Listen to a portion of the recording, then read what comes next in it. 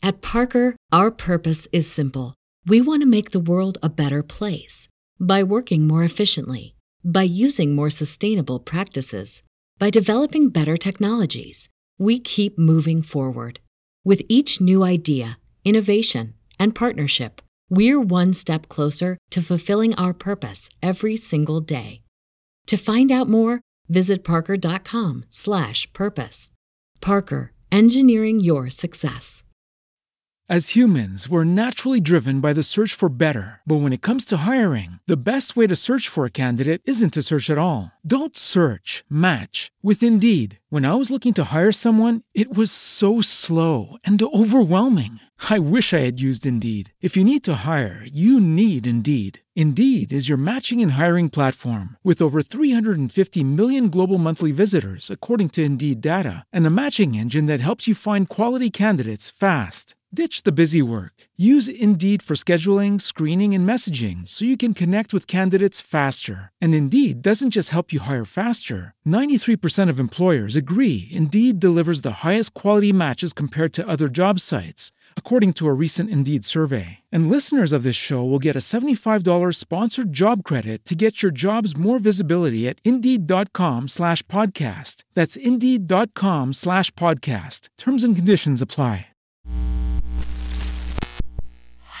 This show is brought to you by The Makery, the podcast network for makers.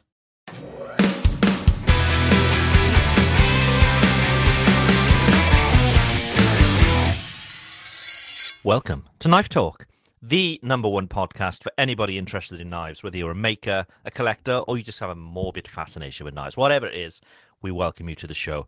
And to those who are on the live as well, so we're actually streaming this live on YouTube. So if you're in the live chat, say hello. Say hello. I'm here, as usual, with Mareko Marmasi. He's back from a little trip, which we'll hear about in just a second, and Jeff Fader of Fader Knives. And I'm Craig Lockwood of Chop Knives. How are you guys? How are we? Shall we go straight into Mareko, your week? Because you've had a good time by the sounds of things. I was playing hooky. No, I took a much needed mental health break, and I went out to Hawaii and spent a week with Neil, working with Neil, and it's funny. I leave work to go do work, but working with him. But it's different, I'm out of my shop. I'm not making my own stuff. Or I actually did bring stuff, but I was like, I was teaching him some of my processes with my own work.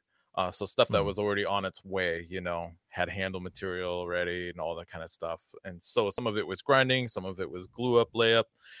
He's been getting into integrals.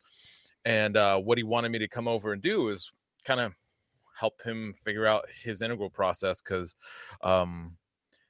because he feels like it's a weakness of his, and he doesn't like having weaknesses in his repertoire of skills. And so, but he's killing it. He's doing good stuff. So we're there for a week, and basically, he's got a nice piece of property. He's up at 1,500 feet elevation on the Big Island, which is really nice.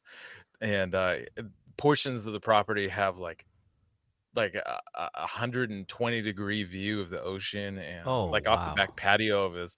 Yeah, it's crazy. I mean, you're up high enough you can see past everything. Like, you're looking over the tops, like 100-foot tall trees. Wow, you can see the horizon. Yeah, it's beautiful up there. Beautiful. Did you get much time to sort of get out and explore as well, or was it all work? No, it's mostly work, and part of it, and he was actually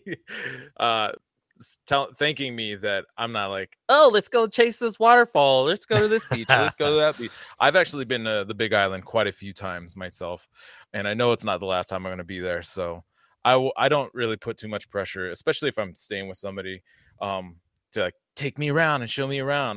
I've kind of been there a bit. There's definitely plenty of stuff I still want to see and do, but because I know it's not my last time there, I'm not worried about trying to get it all in. You should definitely speak to my family before they come over next time. That would be handy. Which is the Big Island? What is the Big Island? The Big Island is the biggest island of the chain of Hawaiian Islands. It's called the Big Island, but it is the island. All of the whole state of Hawaii is named after the Big Island, which is named Hawaii. It's so large that all of the other islands could fit inside of it with room to spare. It is a massive island, and I love that island because there's a ton of history there. It's also not as heavily commercial as like Oahu or Kauai can be. Oahu is where the capital is. Kauai is like a pretty well-known like tourist destination, especially for hiking. It's a little slower there, which I like. And yeah, so nice. But it was good. It was good to get up there, get a little bit of like I said, like a mental health break, and get some work done. Feel like I'm contributing to somebody's journey, and also, yeah, it's beautiful over there.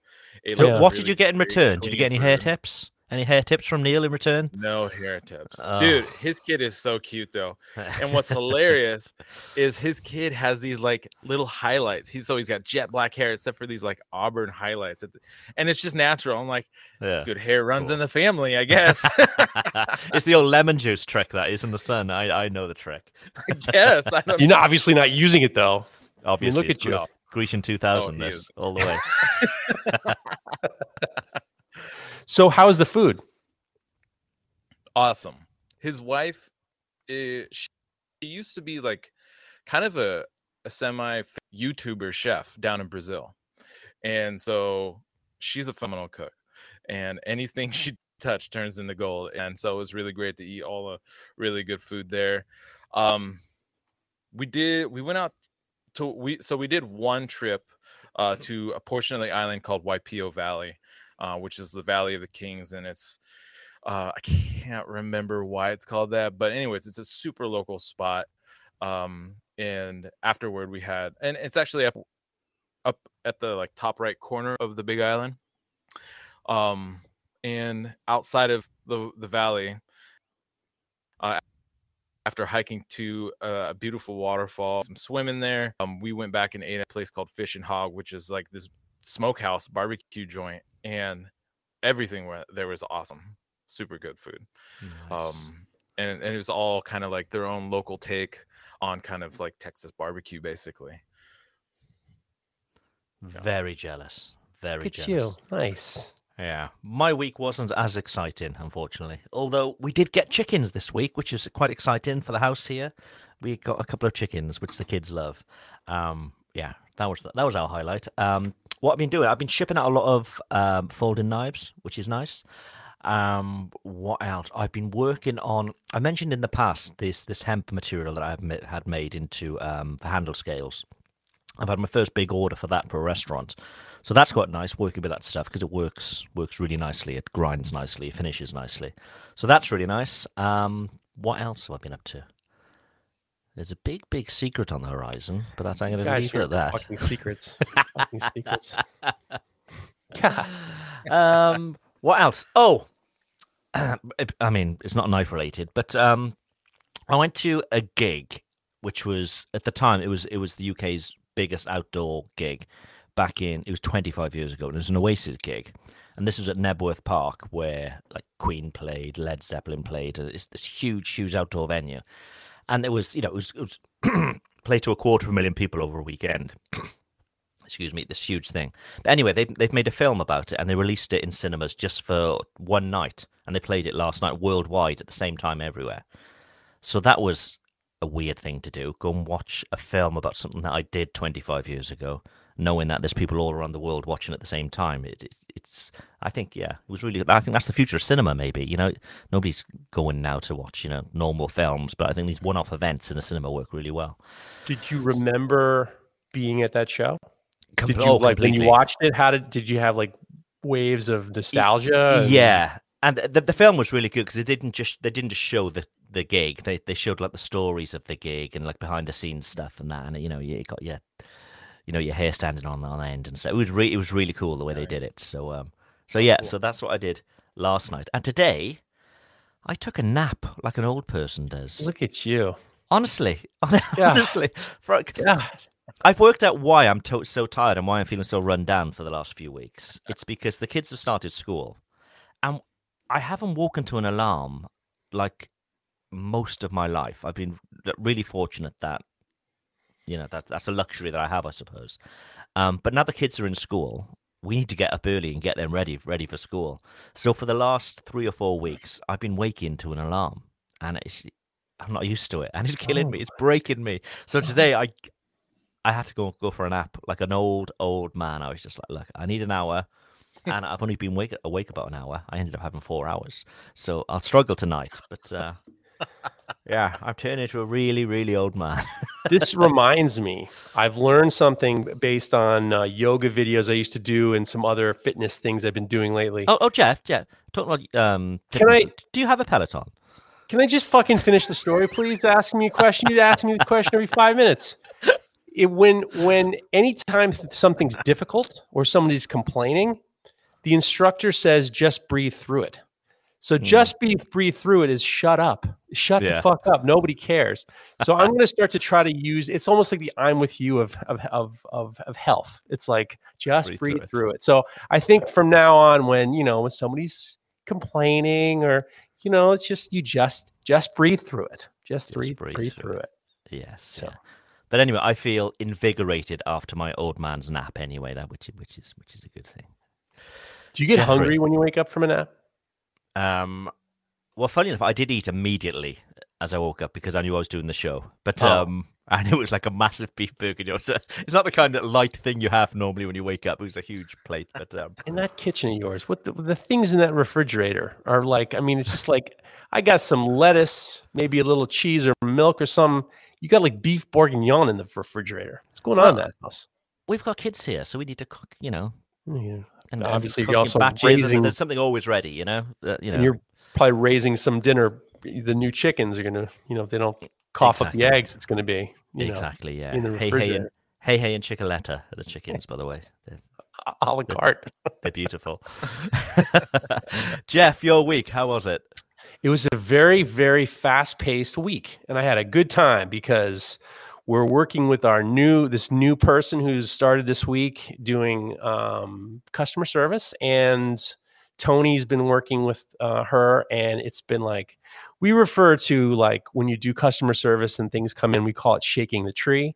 So we've been shaking, the tree was shook this week, and then the leaves have been raked in. So it's kind of like been a very fast paced week, which has been it's been exciting. A lot of nice big jobs have been coming in, which I'm looking forward to, including one that's kind of like, I'm not going to say secret, but I mean, it's kind of like a friend of mine who is involved with a restaurant in Las Vegas wants to do some steak knives, but it's kind of like more VIP. And it was interesting because we talked for quite a while, and it may or may not work out. I actually texted you, Craig. You never responded to me. I need the best bang for your buck on a fiber laser. I need one that's going to last, and maybe I got at some point. I'm just going to have to bite the bullet on that. But it was interesting. The really interesting part of it all was, now we've talked about the restaurant industry because we do culinary knives, the three of us. So we're dealing with people in the restaurant business in general.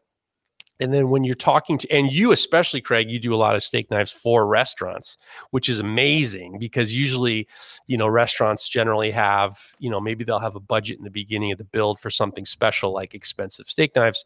But usually it's just like the food costs are so high and, your profit margin's so low. A lot of these flea bags especially are less likely to spend.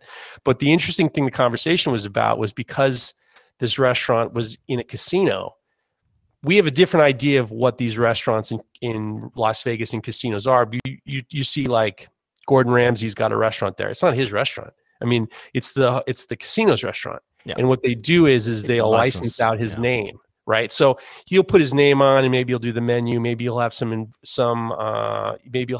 like, ideas about the menu and stuff like that, and staffing and how he wants service. But other than that, I mean, Gordon Ramsay ain't coming to that restaurant. So this is the same situation. So the interesting thing was I was told that, what we're going to do, and it's not going to be one batch of knives. It might be, as gifts and stuff like that. Because the interesting thing about these restaurants in Las Vegas is they're not about making money at all. Like the restaurants don't need to make it. The restaurants are just basically there to feed their big gamblers. So like if you're like a big spender, a big gambler, maybe you make arrangements for the restaurant, for the casino, and then they know you're going to come, and then they kind of like concierge you all through, and you're making all squared away, and then all of a sudden, you'll get comp this VIP table at a restaurant, and then they'll throw stuff at you. So it's interesting because we're going to design these knives and figure it out. I be honest with you, Tony's just don't think too much about it until they sign the deal. It's just like, it's not even worth spending. I mean, this most likely won't happen, but it is interesting topic conversation because these restaurants have a different mindset in terms of their business. Like now all of a sudden it's just, they don't give a shit about the profit margin anymore. They're just there for like, they're the cherry on top. Yeah. Keep people happy. Yeah. I'd say when it comes to steak knives, I'd say probably less than 20% of the restaurants that contact me actually then go ahead with an order. It's a very low percentage, but 20% is a high percentage. I don't know. 10% is a realistic percentage. Yeah, maybe, I don't know, but then obviously it's that thing of multiple orders. So when they do come in, the ship sort of comes home kind of thing. But yeah, that sounds exciting. Good. It might not be. I mean, it might be just a giant pain in the ass. I mean, it might be just like me making one knife for like Bruno Mars or something stupid, and it's just like putting like a little gift basket with like a bottle of Perrier. I mean, it's just like it could be fucking nothing. I mean, I said Bruno Mars. I don't know why I even said Bruno Mars, but it's just like this whole thing could be a giant pain in the ass in general. And then what I'm going to follow that up with is next week on the Full Blast podcast, I have this great food writer coming up, this friend of mine, Julia Sexton, and we're going to talk about the restaurant business a little bit more and what's happened, or especially during coronavirus, all these restaurants die, but Vegas is like, let's pump it out. They got no problem whatsoever. Yeah. I'm just looking at the chat and I'm laughing because we obviously have a very high percentage of men who listen, of our listenership are males. Yeah. And this, there's often like questions in the chat where people ask each other and they answer the questions, and it's a good place to hang out, I suppose. Griffith's Handmade Knives. Has anyone here had a vasectomy? It's some dad forum or something this has turned into. What kind of a cock the podcast has this turned into? I guess it's my fault. We're here to help. Yeah. I do have the last of my humiliating. I shouldn't hold my finger up like this. I have the last of my humiliating health story for the after show. Never say it's the last. You don't know what's happening next week. Never say it's the last. Nothing's booked. So if nothing's booked, that's the last. Everything else is booked. I'm finally done being booked. I'm bagging the cardiologist. I'm not just doing that. We're all right. Everything else is fine. Before we move on to questions from the filthy public, I want to tell you about my kiln. Knife Talk is sponsored by Evenheat, the manufacturers of the finest heat treat ovens available. To find your next oven, go to evenheat-kiln.com. There we go. Get yourself an Evenheat. And actually what you can do is go to their number one distributor, which is Soul Ceramics, and you can get $75 off and free shipping in the US. So if you go to knifetalk.net/heat, that'll take you automatically to Soul Ceramics, and it'll automatically apply those discounts for you, so there's no need to worry. knifetalk.net/heat, and everything's down in the description there, wherever you may be listening to this podcast. I think the demographics of our listeners are much older than we were hoping for. This is the kind of thing where if you're only listening to the audio on a Monday, you're not getting all the fun of the chat that we see from the people here live. So we're talking about anybody had the snip, and Grateful Knives has just replied, I just wear Crocs. I mean, everybody, because he's not getting anywhere in Crocs, let's face it. Everybody in the chat is sterile as fuck. It's fine. Don't worry. There's a bunch of eunuchs in this motherfucker. Fantastic. I'm with you guys. Yeah, they've all their dewars are all quite safe, I think. Yeah, empty. That's a callback right there. Okay, shall we take some questions? Hey, man. Can I ask you a question? Morocco, do you want to start with the first one? Yeah, this is the part of the show where you ask questions and we do the best to answer them and maybe pick them apart. We're going to kick it off with CN Knives, who I think also kicked off last week's questions. Somebody says, hey guys, trying to transition more into the world of hidden tang knives and was curious on how thin a tang can be when it comes to thickness. I accidentally ground a very thin, about 1/16th of an inch thick, tang, and was wondering if it is usable after bedding the tang. Thanks. How do you guys feel about 1/16 of an inch thick tangs? So I suppose he's talking about an integral. So he's not talking about the tang being the same thickness as the spine of the knife. He's not talking about an integral. Not He's necessarily. talking about a hidden tang knife. So You're surely that would be the blacksmith, for Christ's sakes. Come on, man. Yeah, but I mean, sure that's going to be dictated by the thickness of the stock that he's using anyway, for as in the spine of the knife. Why would you go any lower? Well, I think it might have Unless been a you do an mistake. integral. Could have been a mistake too. Ah, right. Okay. Yeah.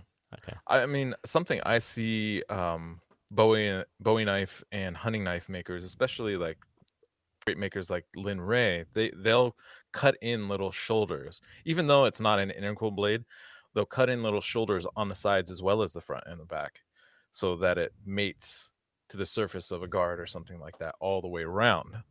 And my guess is that he took that, maybe it was already like whatever, maybe 200,000s or 150,000s, and he just took it too farther than maybe it sounds like he wanted to. But do you think that would be an issue? For a culinary knife, probably not, because you're not going to be bashing the shit out of those things, hopefully. But if it's a buoy or something like that, maybe, especially if you're battening it, it could be a problem. What do you think, Jeff? It depends on the thickness of the spine. If the spine was like 3/16 thick and then it was down to 16th, I mean, structurally it's not going to be as, any kind of twisting, that's where your potential for it to snap, that connection between the tang, the thickness of the tang, and the where the ricasso or the blade starts out of the guard. It just seems as though, I mean, I've done 16th inch. I use 16th inch steel for some knives. I generally keep them. I generally keep them. I don't make them thinner than a 16th. I don't, especially for hidden tang, because I am afraid that, like, if it's 16th anyway, it's going to be flexible. If the whole blade's a 16th, I've done 16th inch chef knives, those hidden tang, kind of Japanese style, whatever we can call them, and then they are flexible at the tip. They're usually not flexible at that spot, but I mean, that's where it's going to break if it's going to break. I would think. My concern is that exact thing. If they did clean up the shoulders of maybe a thicker spine and took that tang down, then potentially, depending on how you treat it in there, if it has sharp corners in that underneath those shoulders, or if it has kind of like softened or rounded shoulders, will make a difference in how that knife interacts, especially if it's at all. I mean, if it's flexed at all. And yeah, like Jeff was saying, it doesn't usually, if it flexes anywhere, it's out at the tip. But in my personal experience, I've found at about a 16th of an inch, things start getting whippy.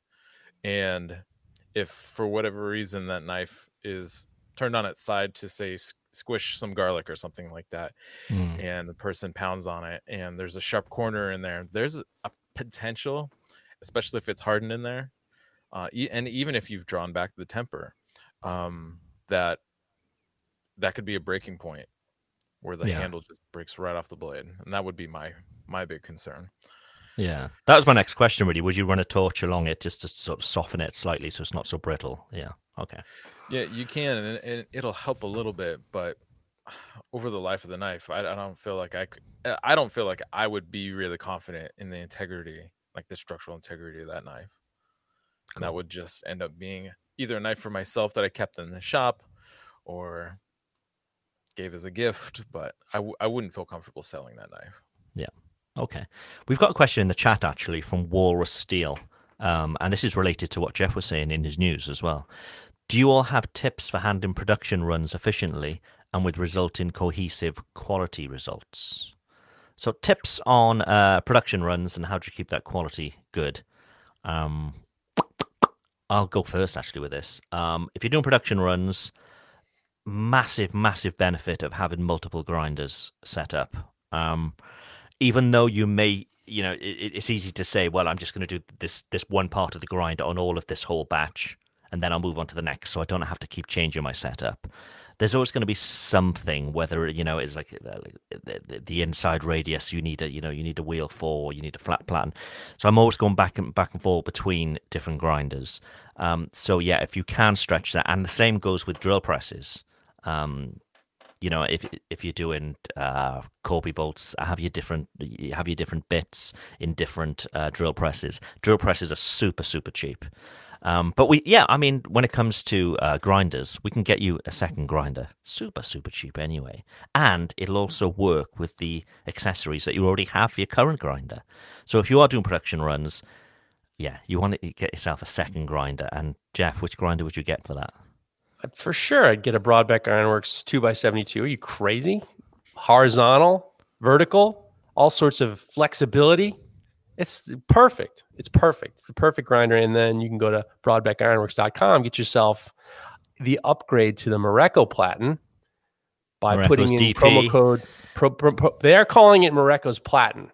We're going to be confusing it. All their little nicknames are going to confuse these motherfuckers. So you want to get yourself that Morocco Platen. And then you put in promo code Knife Talk, and they're already discounting the 10%. We used to do Knife Talk 10. You don't even need that anymore because they're already taking the 10% in account, and you get the upgrade to the Morocco Platen for the promo code Knife Talk at broadbeckironworks.com. There we go. Something with my grinder, I was just noticing. So I've complained about having back issues a lot because if I'm standing at the grinder, I'm looking straight down, and it kills my spine. And I had the thought because their platens lean forward and back, and we all want a DP. No, we don't. Keep going. See, this is the problem with these goddamn chat. These morons are, it's all sex talk over there in the comments. It's a lot of frustrated middle-aged men. I'm telling you, sterile perverts. That's all. Promo code DP me. God damn. What the fuck? Come on, we're trying to do some real shit here. Ansuz Forge. Trying to have some. God. Sorry, Morocco. Where were we? Very serious right now. All right, so that platen tilts so far forward that I realized I wondered if I could actually tilt that forward and sit in a rolling chair or sit in some sort of chair, and because it's tilted forward, just be looking forward. More directly forward rather than cranking my head down and then just pushing upwards to do the grinding. And so my grinder is set up on a standard like 36-inch high countertop situation, and it works. So the next step actually after this is to get it set up and get in there and start playing with that. But I think it's going to be awkward at first, but I think it's going to really help ease the strain that I feel, especially in my neck and my middle back, by not having to crane my head down to look at the platen. And you could be like a trucker. You could have the whole massaging thing, the beads on your chair. You could have snacks next to you. You could be well away. Very nice. Wait. My goodness.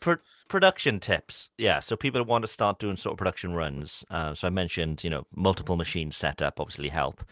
Jeff, I mean, you do a fair amount of these now. What tips do you have? I have templates for every stage, like how I drill the holes, how I template the handles. I have I'll usually end up when a project's done, I'll have a little box, and it's all the different templates for every different stage. And then that allows me to make sure that if I have to make another one outside of the big batch, I can make one and it's identical. That's huge. And then the same thing is, get yourself a couple drill presses. Fucking around with that chuck is no fun for anybody, and it ain't worth your time. Get yourself a second drill press. Get yourself a second grinder at least, and then stage everything out. But it's always mindset. It's always the discipline of knowing exactly what you're going to do every day, and then giving yourself some really hard deadlines for the day to reach. Sure. The goals to reach, and that was the only thing I would be able to add is just planning ahead. Yeah. One more thing, actually. I've got another one. So if you are doing a batch, make sure that you complete at least 2 or 3 knives singularly first, because what you don't want to do is have this sort of order of operations and make a mistake. Then all of a sudden you may have 20, 30 or 100 knives all fucked. So make sure you complete a few knives completely singly on their own and sort of document how you've done that. So then you can go back and repeat that process. You'd want to make one mistake 100 times and bin 100 knives, you know? You know what's cool is Jimmy DiResta, for his ice picks, he has different little stages for every single one. And there'll be a little jig for this and jig to hold it down to solder it, the ring on it, and every little stage. And it's very much like a production place. It's like an old place I used to work at where there's these jigs and setups to make it exact. Yeah. And it thinking about it more like a production shop, and instead of just being in your garage and you just got to make a couple, makes a huge difference. A huge difference. Yeah. A call back to a previous show. 5 bananas, says Anus. says what's his name? From now on, he is now known as Anus Forge. And he says 5 bananas, believe it or not. There's no way. There's no fucking way. No way. Anus Forge. I don't know if that's his real name or. That's outrageous. You're going to apologize next episode. He's going to send a DM to me as like customer service. Department. He's going to complain. How dare you call me that? I'm going to change my name. I apologize in advance. Anstuz Forge. It is an anagram, I must say. But it's not my fault. It's his fault. Anus Forge and Butthole Blades. They need a collaboration, those two. They need a collab. Never going to get on the big time with this talk. And obviously they use the DP platen for that, obviously, with those, yeah. God. All day. God. All right. So we missed Mareko last week for this, which is becoming my favorite section of the show, which is our dilemmas. So should we get in early with them? Because sure, they're always good fun. I have tough scenarios, and I have lots of listener feedback. Okay. There's definitely one listener feedback I definitely have to get to, but let's start with a little bit of tough scenarios, guys. Okay. This is tough scenarios that you, the listener, and I just want to make one request for the listeners. Stop writing me a novel. It's hard enough. You don't need to backfill. I don't need character development in your scenarios. You just give me like 3 sentences tops, because I know you care, but it's like I can't read them all. All right. This one comes from Justin Blauert. Here's a tough situation. You have the opportunity to work for someone that all your business expenses will be taken care of, and your family will be taken care of financial. You'll be financially taken care of for the work for this opportunity. You're allowed to make whatever you want, but whatever you make, you're not allowed to sign your work, and the credit for your work will go to your employer. You take the deal. Does that make sense? Yeah. So basically, he's saying, would you work for someone? Yeah, basically, that's what working for somebody is. Surely they give you a wage and you provide for your family. Here's the tough scenario. Would you go to a place where they pay you to make stuff for them, and you can't have any of your information at all, and you have breaks, and you have health insurance and your retirement plan? Would you do that? Revolutionary idea. Yeah. If it pays well, I've got no issue with that. Yeah, that's your answer for everything. We'll go if it pays well, I'd struggle with it because I haven't worked sort of for the man since I was, teenager almost. So I'd struggle with it, and alarm clocks and all the rest of it. Yeah, if the money's good, I'm up for it. What if they give you nap time? Friday nap time. Yes, like an old pensioner's home. Oh, like my kid's school. They'll go for a nap at the same time in the sleeping room. Yeah. I mean, like anything, if the money's right, it's, if we're talking life-changing money. What do you think, Mareko? Yeah, I think so. I think that's especially, that's the main part of the struggle, is just making sure you're making enough money so everybody's happy, everybody's good and comfortable. I think if that's all covered, take the hit. Well, that's getting a job is work for someone. It's not that big. The hard part for me is I always think about these things, and I always think, how would I close this whole business down? It's like, we such a fucking production, so it's like, I I've been in situations where I've had to make stuff for other people. Well, that's what, a lot of these metal fabricators do, is they're making stuff. Like I remember when we were at the Center for Metal Arts, we made these parts for Jeff Koons, and they were clearly not made by his guys. They were forged eye-rings or something, eye bolts. And it was just like, do we say that we made those? It's the same thing with like all these artists who are assistants. Do they have to say, well, I made that? I need some credit for that. You're getting paid to not take the credit, Yeah. Well, I do a lot of restaurant knives where they'll request just the restaurant logo and not my logo on there. I've got no issue with that if they're paying money. It's what they want. It's their order, so I've got no issue with that. It's interesting because, like, especially with our listeners, a lot of these guys, including us, we come from this place where maybe we already had work for somebody, and then we got good at something, and then we started on our own thinking we could do it. And then you kind of like pass through this invisible force field of creative ownership. And like all of a sudden reality is like this weird concept. Like, would you do something for money? This is, it's like it turned all of a sudden now that we're like, these creative makers, true reality is this weird foreign language. Yeah. It's probably what 70% of the population do on a day-to-day basis. Yeah. I mean, this question makes it sound like, this question is so funny because it's just like so alien. I'm thinking of the toughest scenario I can think of. And it's just like, would you take a job? I mean, it's like, would you go work for someone? Like, yeah, sure. Why not? I mean, is it that bad? All right. So the next one comes from Meredith McDaniel. You have to either make an extra knife / fork forged piece of merchandise, whatever. Basically, you have to make something worth $500 every month and donate that specific money to a charity or a school. You can make batches of these and sell them in clumps, but you have to average $500 per month a year. Would you do it? I might not have should have read this one. So basically, would you like commit to doing, like if you had to do a charity, could you see yourself committing to making something and donating $500 worth of merchandise a month for a year? Could you do that? I don't think I could do that. I'm gonna say I don't think I could do it. I'd like to have the luxury of being able to do that, because that would mean that I've got the time to be able to do that. And I'd like to think that, if money was no object, I'd love to be able to do that. But no, unfortunately, it's like going into a restaurant and saying, "Hey, can I have this meal for free?" There's a reason we do what we do, and it's to provide for our families. So as much as I'd love to be able to say yes, and it'd be a very noble thing to do, I'm not in a situation where I could do that. Baraka, what are your thoughts?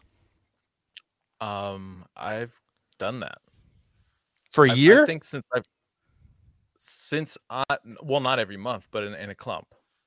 But since I started making knives as early as I could comfortably afford to start kind of giving back, I've done that, and I've probably donated close to $35,000 worth of materials not materials, but work and money to nonprofits. Wow. Well, what's your problem, Craig? Now you're making me feel like shit. I mean, Craig, you are pathetic. I am pathetic. Then I'm pathetic too, because I'm just like, I don't know if I do a few donations a year. I'm on every year I do this donation with this what is it? Hearing loss thing. I'm very in tune with I'm very in tune with this hearing loss thing. But yeah, I mean, if we try to allocate a little bit of funds, but I'm like, if any charity's like coming at my door with a baseball bat saying, "Where's your donation?" I don't know if I can handle it. So your donations due. I'm like, all right, hearing loss. I think that's the thing. It's a very noble thing to do, and I wish I could do it, but scheduling that every month, it probably would be easier to do actually than just randomly every now and again doing it. If you had it as part of your schedule, maybe one day a month you make something that you could maybe donate. That could be a really nice thing. But I'm struggling for hours in shop hours anyway. To be Right. honest with you, I just got hit up by a local organization that was like, we're doing this local event, and we thought maybe you'd donate a knife to the winner. And I'm like, who are you? What is this? What are you hitting me up for? I'm like, you think I can? I mean, what do you think this isn't like? Some store. Like, yeah, I got to work here. I got a podcast twice a week, for Christ's sakes. Who's going to take care of that? Yeah, that's one of the reasons I'm very rarely on Instagram now, because the amount of requests I get like that, I was wondering, with my 10,000 followers, whether you have any units that I could have, and I give you a nice review, and I get multiple of them every day, and I just don't even bother anymore, reading them. It's just people, man. You got a lot of those pigs. I have, well, and even local people too, and it's usually like whoever's running or whoever's in charge of allocating all the different donations. They hit you up like a month, or not even a month, like a couple weeks. Actually, most recent ones been a couple weeks just before their thing. I'm like, no, sorry, like I'm not in the position to do that right now. That's not how this works. Do you ever go to these supermarkets and they say, would you like to donate $5 to this? Donate $5 to that. And every time I go in, all right, $5, add it onto the bill, And then once in a while they'll say, oh, would you like to donate $5? And I'm like, no, that's okay. I'm all right. And then they just care about the little children, Mr. Fader. Do you not care? These people, they weren't my cashier the last 10 times that I said yes. And it's annoying. It's like, look, I want to donate. I donated the last 10 times. Go ask that cashier over there. I'll point over there. Like, look, go ask her. She remembers. I'm like, they're looking at me like, you don't care about people with children with cancer? I'm like, I cared about it the last 3 times I was here. Now you don't believe me? So there you go. You don't care that much. That's the problem, Jeff. You don't care that much. I had a funny thing. We go to a pet store once because we got all these goddamn pets, and I went to the pet store, and they always have at the end, would you like to donate $2 to the kittens that? And I'm like, no, I don't want to donate to the kittens. I don't want to donate to the kittens. No, I don't want to. And they look at me, and then when I come home, my wife loves pets. She said, did you donate to the kittens? And I'm like, no, I didn't donate to the kittens. So why didn't you donate to the kittens? I'm like, the kittens will be fine. Trust me. The $2 is going to go very, very, not my $2 is going to go very far. Trust me. Yeah. You'd want that Putties for Life coming up on your credit card statement, do you? You have to explain that one. You should have named your band that. You should have named your band Putties for Life. Okay. Bring him Kindle. Setting us up for a long one. Question/scenario. The government comes down on knife makers, saying that in order to make knives, you need to enroll in continuing education to make a certain number of hours worth of classes from a fellow bladesmith, or maybe even a master bladesmith, in order to continue selling knives to the public.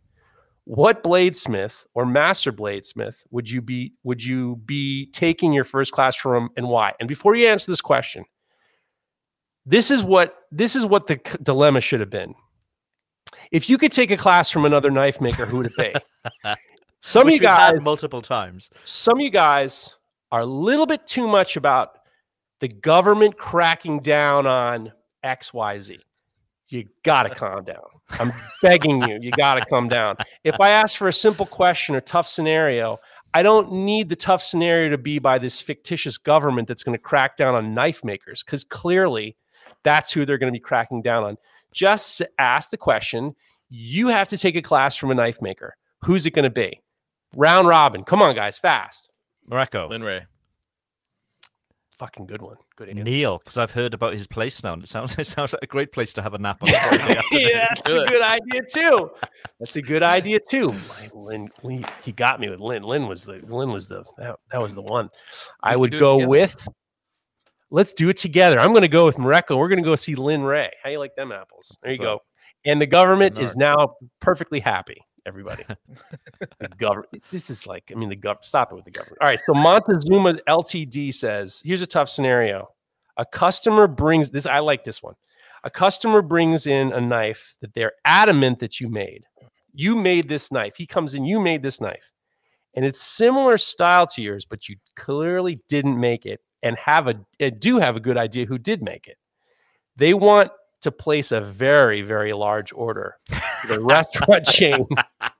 Do you take the order and make the knives, or do you pass it to the guy who made the original one? I like that question. You made this knife. I didn't make this knife. I know you made this knife, and I have a big order that I want you to fill because I know you made this knife. This is a good one. Go on, Mareko. You can go first this time. No, I pass that on all day.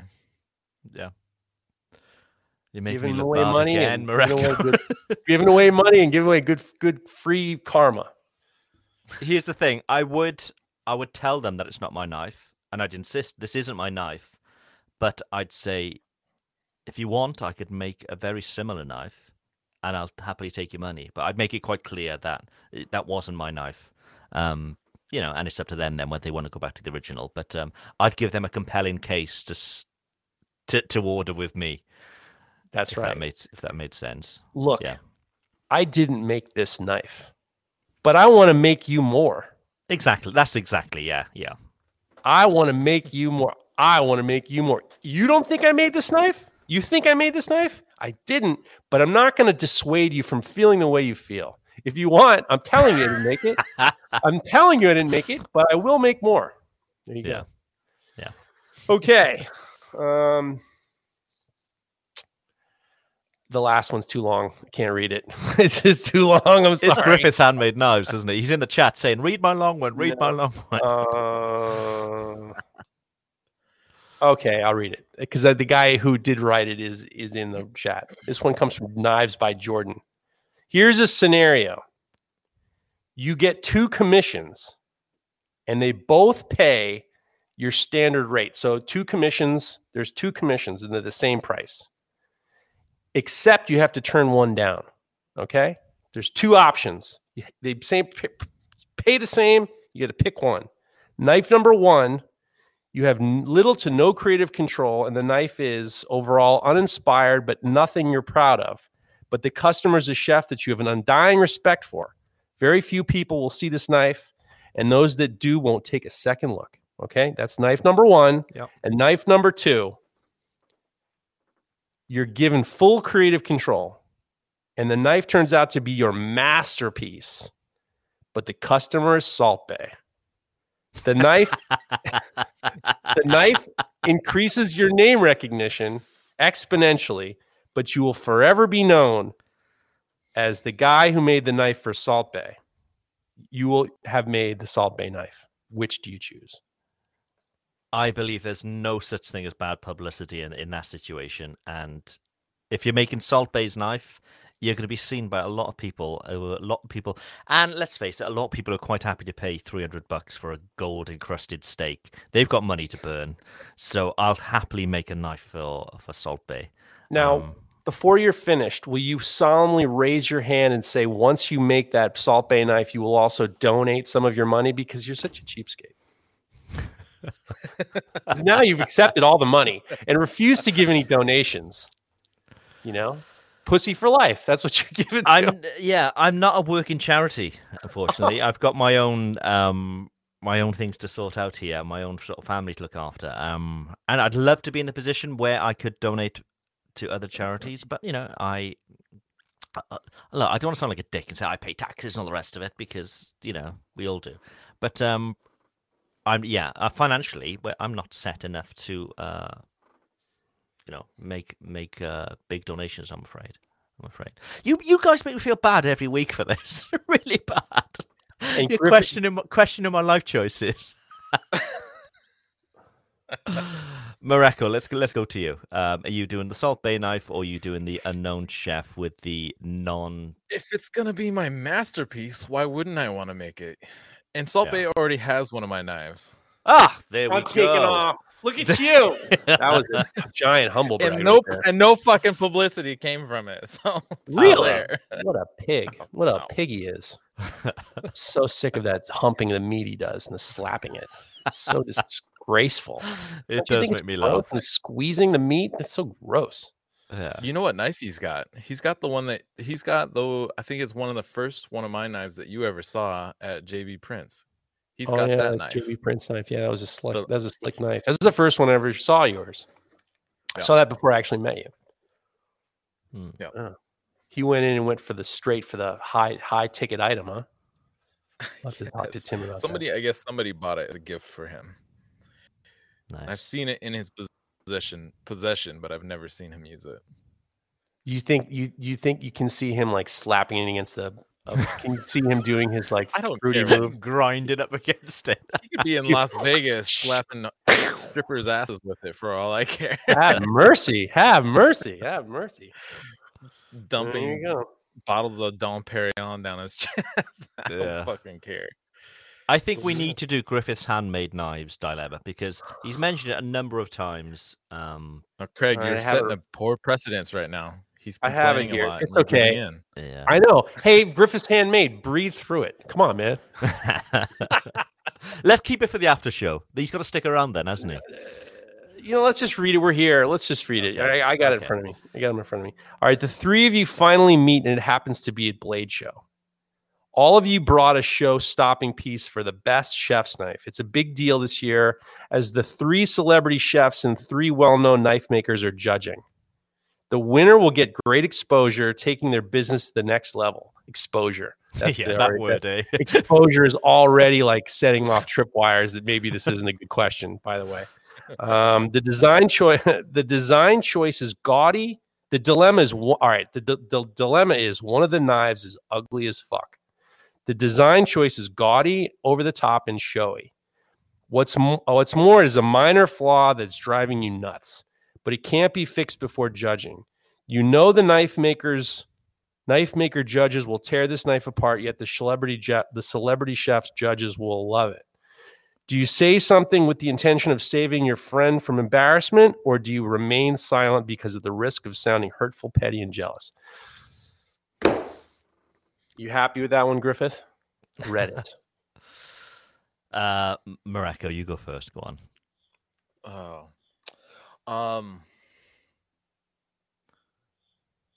I think we have enough of a relationship that we can. I would hope that if one of you noticed something on my work, that you would say something to me. That's a very nice thing to say. I would probably still submit it, but I think it's good to have other eyes on your work.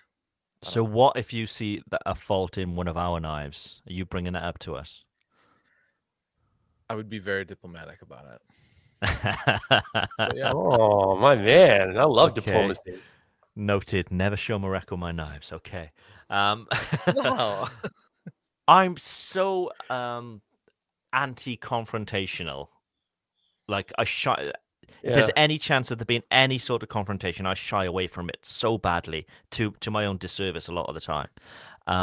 So I don't think I would. I don't think I'd say anything. And it's not because I'd want to drop them in it, so and embarrass them in front of judges. It's just that I wouldn't want to bring up to them, whether it's you guys or anybody else. So I'd keep quiet. And just in the back of my head, I'll be, I can see a little fault there. I don't think I'd bring it up. But I'm not used to sort of mingling at knife shows where people sort of critique each other's work. It's not something I've ever done before. So I think I'd have a problem with it, to be honest with you. I would probably fall back to my my younger days of kind of not thinking at first. I see maybe that's a flaw, and then the other part of me is like, maybe you don't know what you're talking about. My dad, my dad would be like talking to me behind my back, saying, "You don't know what you're talking about. Don't say anything. You've no idea. Maybe he knows what he's talking. Maybe he knows better than you." And I would doubt myself, and I wouldn't want to make someone upset because I would doubt myself so much that I'd be like, if I say something and I'm wrong, I'm just an asshole. And if I say something and I'm right, it's a slimmer chance. It's a very slim chance. I don't know if I could do that one. I don't know. I wouldn't want to be put up in that situation anyway. I hate these goddamn competitions. I find them to be just, you can't compare these things. Some of them are just like, I hate it. I've yet to make a knife myself where I'm 1,000,000% happy with my own work anyway. I'll always see something, and maybe others wouldn't even spot it. There's always something, and it may be something completely slight. I've never made a knife where this is perfect, you know. So I'm sure other people think that about their work too. So having to bring that up, I think, could be a problem for me. I have never made a perfect sculpture. I've never made a perfect painting. Anytime I make anything, I've always been like, I didn't see that. Or I made sculptures that I believed in 100%. And then once I stood back and finished and installed it, I was just like, that fucking part's too small, or that fucking part's too big, or that didn't work. Yeah. And it's like, I always am just like, I have a terrible opinion of, sometimes I don't have the bigger picture in that regard. So it would be hard for me to be like, come in there with it would have to be like the Corby bolt hole is showing, it would have to be something like, obvious. Yeah. Yo, that one I'm 100% sure about. You got a bad Corby bolt there or something like that. Yeah. Okay. I'm going to take this time to talk about one of our sponsors. Combat Abrasives makes the world's best abrasive belts for knife makers. Available in any size at unbelievable prices. Go take a look at combatabrasives.com and get 15% off with promo code KNIFETALK15. Do it now. 15% off your order at combatabrasive.com. Go and do it. It makes sense. Shall we do another question? May I just address something with our audience? We get a lot of DMs, and sometimes I have to erase them. So when you think that I'm holding on to everybody's DMs, I can't, because it doesn't allow me to be on top of all the questions. So Mr. Griffith's Handmade, I don't know what you sent before, but I'm sorry. I mean, it's like I have to get rid of these things as fast as I see them and make a decision. I can't Rolodex everybody's thing. There's too many of them. So I apologize for not reading the one that you wanted me to read. Okay. Editors don't. Let's have a look. I'll take another question here. Butthole Blades. Terrible name. Another question. How close to the final shape do you forge your knives? I've heard people say to leave some fat for the grinder, but I've also seen folks forging amazing finished looking pieces that just need a bit of bevel refinement and an edge. Curious what the consensus is. So I'm out of this one, so I don't forge any blades at all. Whoa. How are you out of this? Yeah, seriously. Okay, I may have forged. Remember how every time we talk about blacksmithing, you get so offended, and now we're just like, you're the center stage on this one. Yeah. I don't forge blades. All of my blades are stock removal. So let's go first. Okay, let's go to Morocco. How much fat are you leaving on your blades after forging? For my blades, so most of my work is Damascus, and there is kind of a layer on the outside of decarb that you have to account for and get through down to the clean steel. Now, the decarb might be part of the aesthetic. Like Alain Blanc does these beautiful brute de forge Damascus chef's knives, and it's part of the aesthetic. But if you're trying to get through that, you have to account for that. And it's usually like 20 thousandths ish. I don't know. It's more of like an experience thing. You just got to practice. But I found that I can actually forge pretty close to dimension. Like I'll take my edge down to about a 1/16 of an inch and like a full distal taper out to the tip at about 1/16 of an inch and smooth it all out in between. But you still, until you get to that point, you really want to, you just got to practice. I don't know, being conservative, I guess, because along with that, especially when it comes to the Damascus, is as you forge closer to dimension, you introduce hammer marks and distortion into the blade that maybe is intentional, but also often can be unintentional, or especially when you're working with a mosaic Damascus. With a random pattern blade, that's desirable. You want that kind of activity and that distortion. But in mosaics, the goal is to try to keep it as clean of an image while still forging a blade. It's a little trickier to do with mosaics for sure. And if you don't feel confident with that, there's no harm in at least forging the profile, and that gives you plenty to grind through after you're done with your forging. Now, when it comes to mono steels, I think you can get away with forging quite a bit closer because you're not doing any kind of etching on the blade. You're not going to kind of see some of that, what would look like decarb, be revealed on the surface of the blade. And especially if it's going to have, just a nice satin finish, you can forge pretty damn close. And you see guys like Lynn Ray, like we mentioned earlier, Mike Quesenberry, who's an extraordinary forger. Our friend Andrew Wozniak is a badass forger too. And they can take it super tight. But a lot of times they're also working with mono steel, and they can afford to take it that close because they're not going to have to etch the blade basically and reveal that, there's some decarb on the surface. Like, honestly, that doesn't really matter. But when you're working with Damascus, if it's not part of the aesthetic, it looks unintentional and it looks like a mistake. And especially, like, you can get big blobs of decarb regions in the Damascus and it looks like shit basically. So if you're doing Damascus, basically you want to leave a little bit more fat, so you can kind of trim it down a little bit and forge it a little bit closer to dimension. That's pretty much what I would have said. Yeah. Jeff, anything to add? No, that's what I would have said too. Yeah. I mean, I'll give you if you get the Jason Knight forging, his first forging class at Knight Forge Studios, he forges the elemental knife and he leaves a lot of material to just grind out. Like especially in the handle, like the blade is very close to dimension, but there's some trimming, and he forges out enough in the back of the handle that you can clean it up on the grinder. So I think that, Mareko said it the best, it's better to be conservative. You're not getting brownie points for, especially if you're starting out. Yeah. Forging, you're not getting brownie points if you make it look bad. Yeah. Okay, cool. Enjoy all your favorite sports like never before at BetMGM. Sign up using code CHAMPION and receive up to $1,500 back in bonus bets if you don't win your first bet. When you register with BetMGM, you'll get instant access to a variety of parlay selection features, live betting options, and the best daily promotions in the business. And with BetMGM at your fingertips, every play and every game matters more than ever. Remember to use code CHAMPION and receive up to $1,500 back in bonus bets if you don't win your first bet. Place your money line, prop, or parlay bets with the king of sportsbooks today. BetMGM and GameSense remind you to play responsibly. See BetMGM.com for terms. 21 plus only. Virginia only. New customer offer. Subject to eligibility requirements. Rewards are non-withdrawable bonus bets that expire in 7 days. Gambling problem? Call 1-800-GAMBLER. Promotional offer not available in Washington, D.C. At Parker, our purpose is simple.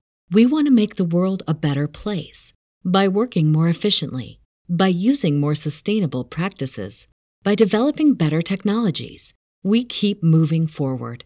With each new idea, innovation, and partnership, we're one step closer to fulfilling our purpose every single day. To find out more, visit parker.com/purpose. Parker, engineering your success. While Jeff brings up any more either dilemmas or whatever the next section is going to be, I'm going to talk about the Dharma Steel Chef Invitational, which is coming up quick, November the 13th.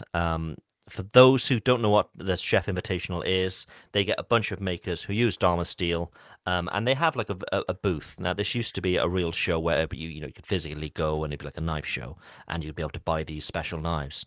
But now it's all virtual, and we did a live show last time, and it was one of our better shows. It was a real good time. So they have a bunch of makers who use Dharma Steel, and I'm just looking through the list here. There's Michael West, Kevin Cross, Fingal Ferguson, Galen Garrettson, Mert Tanzu. There's all these great makers, all using Dharma Steel and making these great knives. So put that in your diary, the 13th of November. I'm pretty sure we're going to do a special show for it as well. But also, if you want to be using Dharma Steel yourself, you can get it cheaper. If you register on dharmasteel.se, which is their website, if you register and you use Knife Talk as a promo code, you'll get 10% off your order. and that can amount to a lot of cash. So yeah, use the best sort of stainless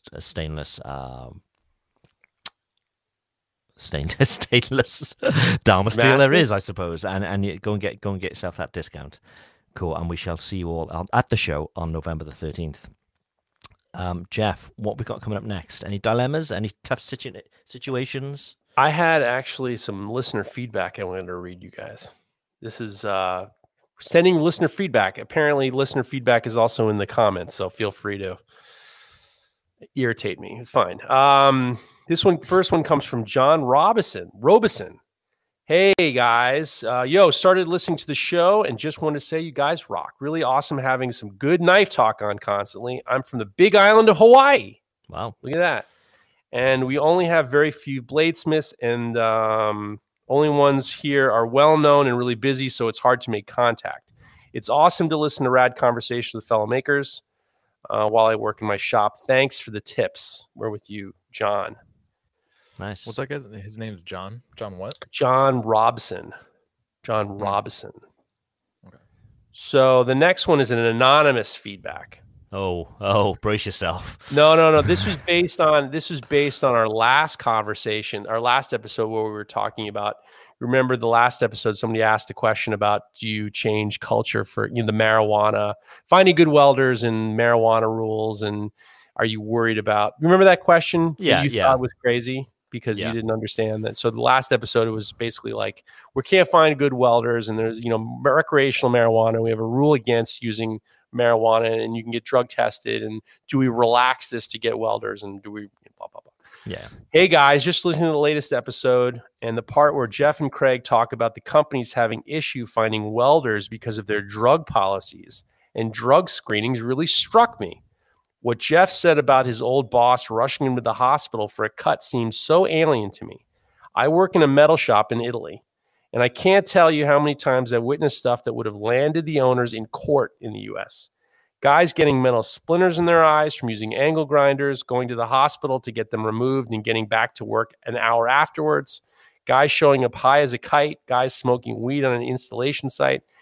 And recently, a colleague fell from a ladder 2 stories up and got beaten and bloody and kept working until the end of the day. Oh, wow. Jeez. So, Oh boy. Wow. yeah, I it think was. a lot of what I was talking about last week, I think, was down to sort of insurances and stuff like that. That because the sort of litigious culture you got over there. But I think we need a happy medium of the two. There's a couple of things that strike me over here that since being in France that I've seen, and it's just crazy. So like roofers, people working up on a rooftop. You quite often see them here barefoot, no harness, just up on the roof. And I'm talking in the baking heat here, and we're talking black slate. So these things are boiling hot, and they're just throwing tiles back and forth to each other, with a busy street below, and nothing is cordoned off. There's people walking below. And then you'll go to a restaurant lunchtime, and you'll see all these same people then like drinking wine, for a 3-hour lunch, drinking wine. Then they go back to do an afternoon shift. They're back up on the roof, no harnesses, no ropes, barefoot, no hard hat, throwing these tiles across to each other, and things like that are pretty extreme. So yeah, I think maybe our health and safety laws, they are very lax here. Maybe they should be slightly tightened. Maybe. Well, last week I kind of forgot to mention. It just slipped my mind that it wasn't you don't really sue. You don't really sue, but that much. What you'll get is if you hurt yourself on a job site working for the company and you hurt yourself, you can get workman's comp. That means each company pays when they have employees, they pay into a workman's comp, and then they can the workers can get the workman's comp, and it's kind of from the government, kind of from the insurance company, and then you can just you can get paid to not work. If you're not well, and basically get hurt on the job. Like a benefit, yes, yeah, right. Yeah. That happens obviously in the UK and stuff as well. Yeah, okay. Actually, I left my last shop to work for a guy, and it was you worked for a guy. Outrageous! I know, it's crazy, right? Totally outrageous, totally crazy. I was at a shop. I left the shop to work for a guy who was starting this company up, and then I worked for the company for a few months, less than 6 months. and I was let go because it wasn't working. You know, it was this guy was in over his head, and it was really becoming a problem. So I thought to myself, okay, well, I'll just go on unemployment until I figure something out. But the problem was because I only worked for this company for 3 months. It wasn't long enough for me to get his workman's comp. So I would have gotten the workman's comp coming out of my last shop that I quit. So when I found this out, I withdrew it because I didn't want that workman's comp to come from my former boss that I left. Does that make sense? Yeah. No, workman's comp, unemployment. Right, so I felt like it would have been shitty to take the unemployment from 2 jobs ago that I quit, rather than, it just was a time. It was just the fact that you need like 6 months at this place before they get the unemployment. Yeah. So makes sense. Okay. Makes sense. Okay, let's keep going. All of a sudden, I'm just like, oh wait, that's right, I'm doing a bit. Dear Banana Talk. This one comes from Dustin Sheffield. Congratulations on the 200th episode. It's been great from the start. My favorite thing to listen to, and now on Friday is my favorite thing to watch. I even like you guys better than a spoonful of zinc on a hot summer day. To celebrate, I'm going to go through all 200. Can't wait for some more great laughs. Cheers. Oh, wow. That's some time commitment there. Yeah. This one comes from Calerve.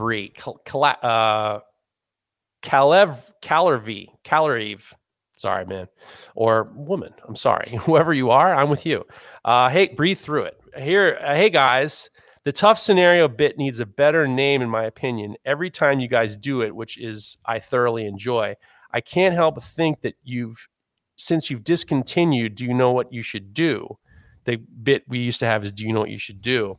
You could rename tough scenarios, do you know what you would do? I think that works. What do you think? That's just my 2 cents. Love the show. Thanks for the entertainment every week. I don't want these bits to be confusing. Like if you have the names just one little word, all of a sudden our listeners get confused quite easily. Sure. Yeah. Tough scenarios are fine. Yeah. Like bold. Eric Carnival in the chat on Facebook has just said he got bitten his peen by a 120-pound Rottweiler while making a delivery, and his boss asked if I could finish my shift. Wow, bitten in the peen. I like the funnier when you say it. You know that? Really? It's funnier. Yeah, it's funny when you say it. Bitten in the peen. Do you think that could be the title for the show? Or no, it could be the name of your band. Bitten in the peen. Another peen one bites. for your band. Peen biting. Rottweiler bit my peen. Whatever you guys want to do. You want to keep going with this, or do you want to go with questions? Should we go back to a few questions? We haven't done questions really for weeks, have we? So let's clear some out. I got a question I'd like to read. Sure. Okay, this one from Caleb Creek Cutlery. He says, "Hey guys, thanks for the great podcast. I have a question. I'm running a Broadback 2x72 and I'm looking for a radius platen attachment. I've checked Bill Banky and his platen has holes at 6 inches and 6.75 inches. That's the difference between the holes. The Broadback platen holes are 5.25 inches. Does anyone make a direct bolt-on attachment for the Broadback, or should I just make an adapter? Thanks for the help." Jeffrey, you have one of Bill's platens? I can't remember if you got one of those. I do. I haven't put it on my Broadback, but I sent this guy a message, and what I suggested was to just drill holes that will in your platen that will accept it, because the radius platens that Bill makes are threaded, so you can just figure out where the holes are, and then you can just a couple through holes won't kill you. And then the Broadback Ironworks grinder also has front plates that are replaceable, so you could in theory you could have, just when you're not using the radius platen, you could just have a regular plate on. What he ended up telling me was he thanked me, but then he reached out to Bill, and Bill might be making an adjustment so that they'll all work. Okay. Cool. So what I have done, I have a Bill Banky, and what I did, there we go. I'm showing it on the camera right now. So part of what I was doing in Hawaii was teaching Neil some of my S grinding stuff. And what I did for when I came back, so I left him my S grinding setup, which was a platen that I had built myself. Even though I had a Build Banky, I was using this old platen that I'd built for myself. And the way I designed it is that it has a couple tabs at the top, just tack welded at the top, and a couple tabs tack welded on the side of it. So I can just slap it right on top of the flat platen. And then the tension of the belt, the pressure of the belt running across it and everything will hold it on there. So when I got back, I set up the Banky to do the exact same thing. Whoop, there we go. So it's got tabs on the back, tabs on the side, and it literally just slaps right the flat platen. And when I'm done, it does get hot because it's excess friction, XX. Oh my God, I can't fucking talk XX. right now. XX friction. Jesus. That's the next name. That's the next name you're banned. Friction, because the platen is sticking out. So it gets a lot more friction. It gets really fucking hot. So, but by just having it set up this way, I can slap it on and then take it right back off when I'm done without messing with bolts and wrenches or any of that stuff. That was really bad brain fart right there. That's okay. I have a question for you. Have you ever worked with a chiller plate? I've not. I've never used any kind of water cooled plates. I don't think they're a bad idea. They can get really expensive, and the setup is a little more elaborate than I'm ready for right now. Is it basically so cold water is running through that plate and then it's not making friction, so you don't have to you don't have to dip your blade so often after it's heat treated and you're grinding?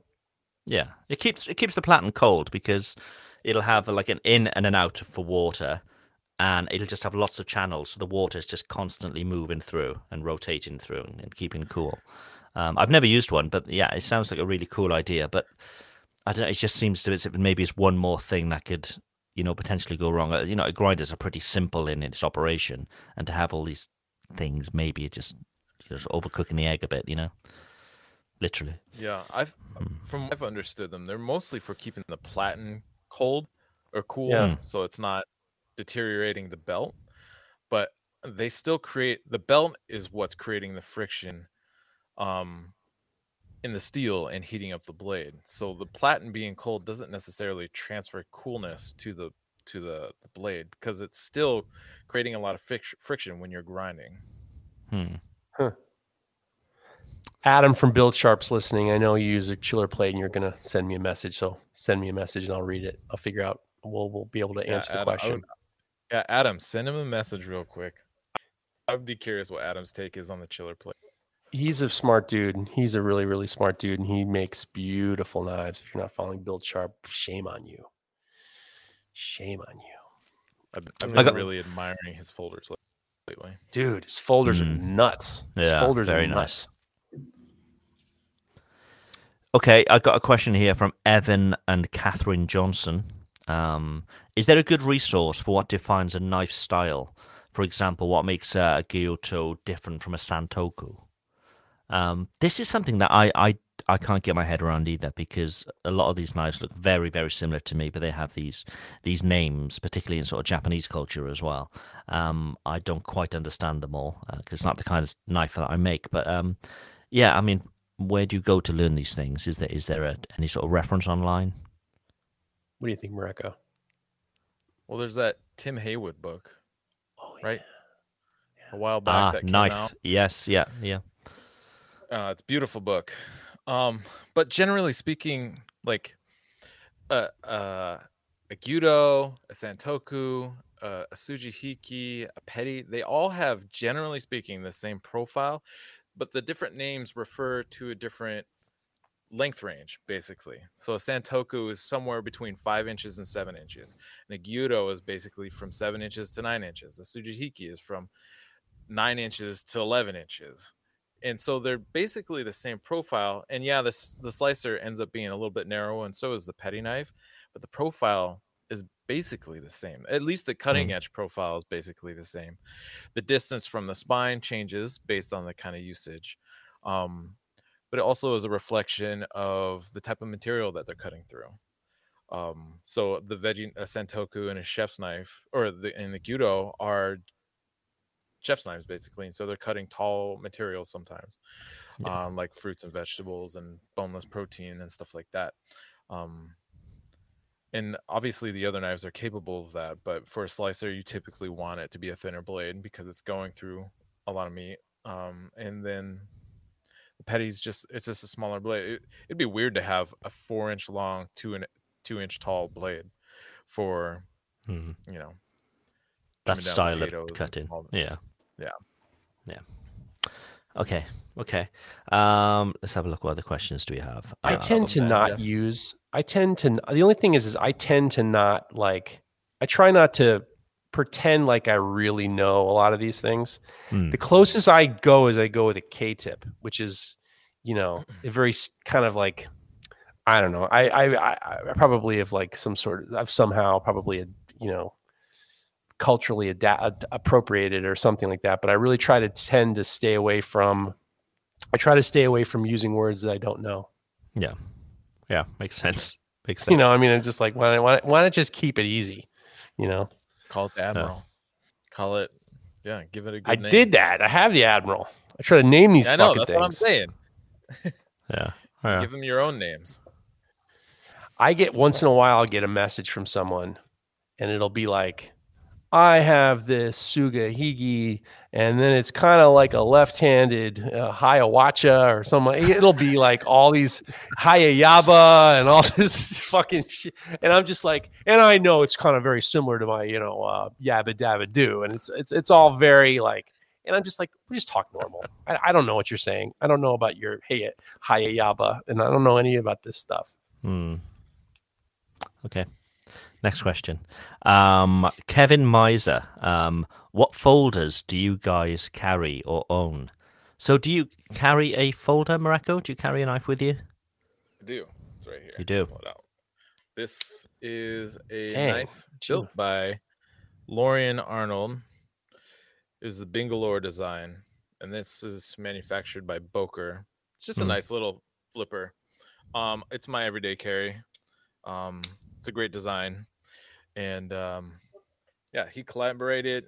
collaborated with Bruce Bingenheimer to make the first one. Bruce, unfortunately, is no longer with us, but it's a great design. I love the knife, and I love carrying it on me. Nice. Jeff, yourself? I'm waiting for my H knife. You're waiting for somebody to say that. I mean, I'm waiting for the H knife, but it's like I can't cut anything anymore because I have nothing in my pocket, So they're en route. They are en route. I don't mean whoever makes them. I don't know. I don't know. Just, I'm in this situation where I was told I was going to get one. And I'm just sitting here like I can't cut shit. They're en route. What the fuck am I going to do here? I mean, you come up and you picked this question. P.S. You knew I was going to say. Oh, I know exactly. Yeah. The first 20, by the way, they've sold. So the ones with the serial number have sold. So if you order one now, they have no serial. So which ones do we get?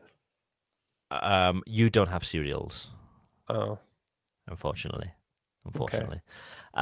That's why I made the H. Sorry, what was that? So we don't get KTP on it or anything? It may have something on it. That'll be a surprise when you see it. They will be different to the production ones because they do have a little something on them for you guys. 8 bananas. I hope it has 8 bananas. Yes. That would be cool. 8 bananas. 8 bananas. That was the reason that I made the H, simply because most folders I find they're quite aggressive looking, and if you pull one of those out, people are going to sort of question you as what the hell is that? But the H is very much a sort of a take on a gentleman's knife, I suppose. But yeah, I don't carry one daily with me, and in fact, sure. I was going to say I'm not wearing any pants at the moment because I've just got out of bed. So get the stand up right now. I'm like a stand up right now. Stand up right now. I want to know.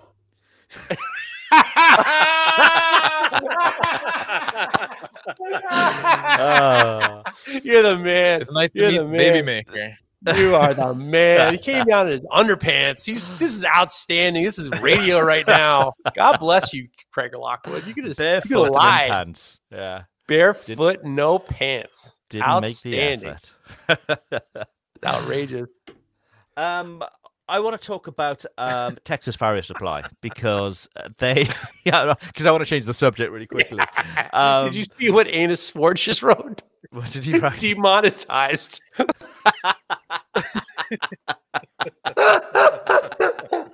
Oh, jeez. For sure, my pale, pasty legs.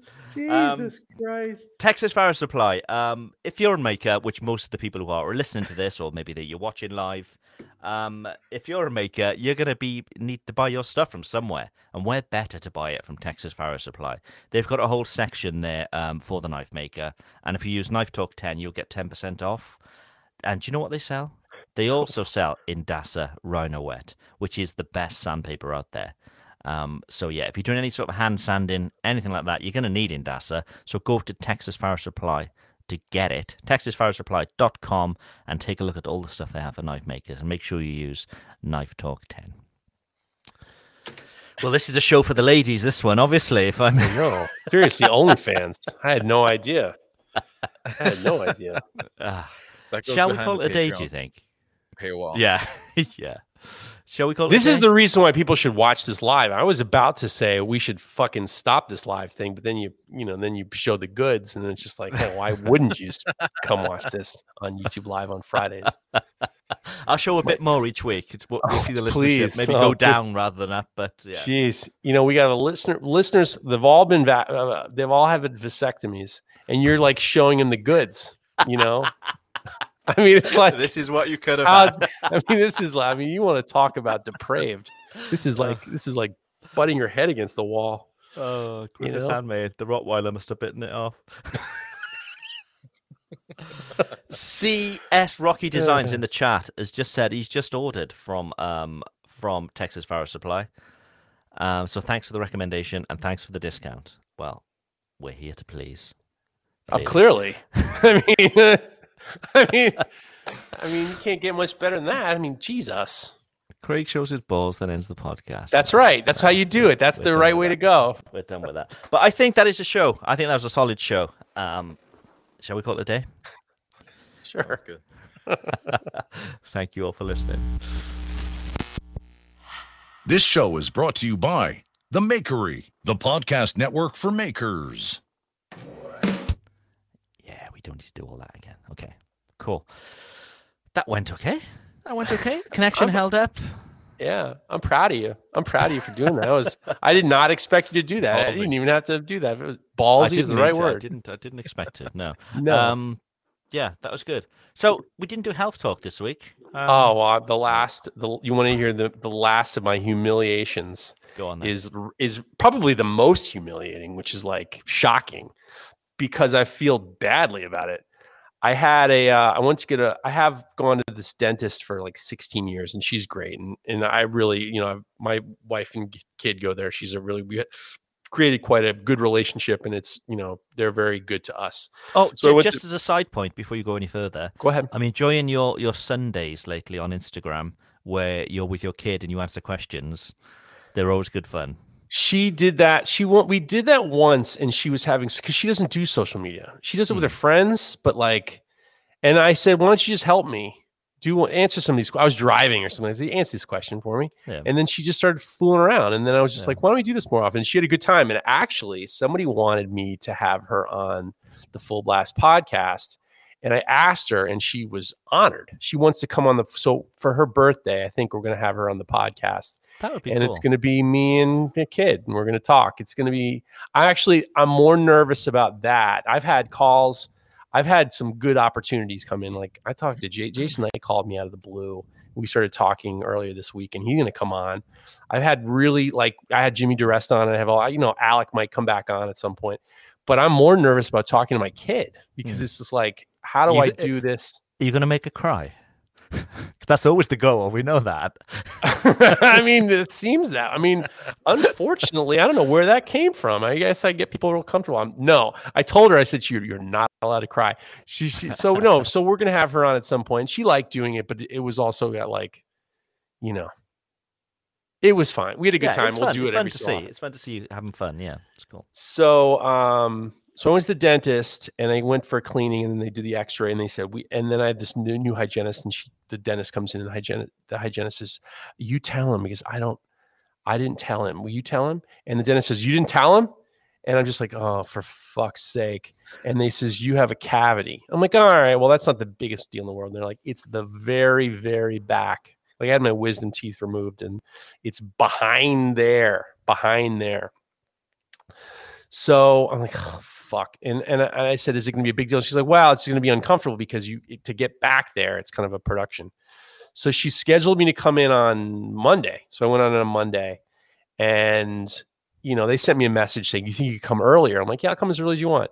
So I got in there, I sat down, we were having a nice conversation, and they're very they know how to handle me because they laugh a lot. So if I make even the, meagerest of jokes, they're going to laugh. And that's really bad for a narcissist like me, because if all of a sudden I know that you're going to fucking laugh, I'm going to give you my A game. I'm going to give you at least my B shit. I'm going to do everything I can to keep the ball rolling.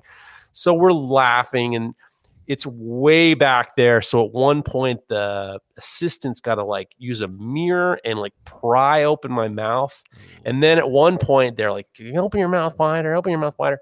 And then they're like, do you want a dental stop? It's it's almost like a car jack, basically. And it basically put it in your back and it just opens your jaw up. And then you're not physically doing it. It's holding your mouth open. Yeah. So she's in there with the fucking Dremel bit. And then the other woman's, so my mouth is wide open and then cranked open this way. I'm so uncomfortable. It smells like burning teeth. And it's just, it's awful, terrible. And then the suction thing isn't going where it's supposed to go. So there's these drills for your teeth have water activated. So there's water and tooth dust going everywhere. And they're not taking all the water out. And I'm starting to drown. I'm starting to. And then she says, stop doing that. You're making me uncomfortable. I'm like, and I pull it out. I'm like, you got to fucking get the sump pump down in there, and you got to get it. You're drowning me. Next thing you know, you're going to pinch my nose. And she goes, if you don't stop, I'm going to pinch your nose. If there's water in there and pinch your nose, you're done. So I started doing it again, and she's fucking pinched my nose. And I'm like, we got to figure this all out. It was getting too funny and jokey and too whatever. So it was 2 hours because it was so hard to get back there. It was too long. And they gave me tons of shots. And I was just like, God, I'm never going to get the fuck out of here. And it was miserable, and it was just awful. And then when we were done, they get the thing out and they get the thing. And then the hygienist is getting real comfortable with crowbarring half my mouth open. And it was just really, really, it was a fucking terrible. And I said, next time, I said afterwards, next time knock me out. So I'm talking to the dentist. They get everything out. They're putting the X-ray back in my mouth. And I don't know what happened. The assistant was too comfortable putting things in my mouth, or I don't know what, there wasn't any so I'm talking to the dentist. She put something in my mouth and I bit her. And the assistant says, oh, you bit me. That's the last thing you want to hear a person say when you're an adult. Is. Oh, you bit me. Yeah. She says, oh, and now all of a sudden I am mortified. I am mortified that another person alerted me that I had bitten them. I was mortified. And at least you had your pants on this time, not like last time. I mean, I wasn't mortified. I mean, they should have been mortified. I was mortified, but I wasn't, I wasn't accused of something. I wasn't accused of something. So the nurse, she backs off, and then I said, I'm so sorry. And then I said to the dentist, I'm so terribly sorry. And she says, oh, it's okay. It's okay. And then the nurse, and I said to the assistant, I said, I'm so sorry about that. I'm mortified. And she goes, you bit really hard. And I was like, I'm so sorry. And she was like, it's okay. And then the dentist is laughing. She thinks it's funny. And I turn to the dentist. I'm like, I feel badly about this. I mean, it wasn't just I just clamped down on her. It was just, she was putting shit in my mouth and I was talking. So my tooth, just my teeth hit her. Didn't come down. It wasn't I was talking and she put her fucking hand in my mouth. Yeah. So, I mean, I wasn't paying attention, obviously, and bit her. So I left the place and I was like, I am a fucking garbage human being. I just bit another person. And I'm just like, I am a grown man and I have no control. And I bit this poor dentist and I bit her assistant. What am I, some sort of maniac? And I sent my message to my wife and my wife says, they're too funsy over there. It's her fault. I'm like, what do you mean? She's like, my wife is like a fucking assassin. She says, that is not your fault. They're too friendly over there. There are too many jokes in that place. And I'm like, yeah, but I feel terrible. So I wrote a letter. I wrote an email to the receptionist, thanking them for being, I've gone there for 16 years. All of a sudden, I'm the funny one that bites. I don't want that. It's in the notes now. Well, yeah, it's in the notes. The biter. Yeah. Hannibal Lecter's coming in today. It's just like, you don't want that. So I just wrote this elaborate message saying how much I appreciated them, and my family appreciates them. And then I said, could you please tell the assistant how mortified I am that I bit her, and I'm waiting, and they didn't write back. So in my mind, I'm thinking maybe they're going to fire me. Really offended. Yeah. Maybe they were just like, this is like a real issue. Maybe, who knows? I have no idea. So finally, after hours, I got a message saying, oh, don't worry about it. It's okay. But I was like, I was tore up because I was like, I fucking bit the dentist's assistant. I'm 47. I'm a civilized man. Yeah. You'll have to tell them that you're up to date with all your rabies shots. So they're okay if you bite them. You know what the funny thing is, I am up to date with my rabies shots because I had them all a number of years ago. I am fucking clear. It could have been worse. You could have bit your proctologist.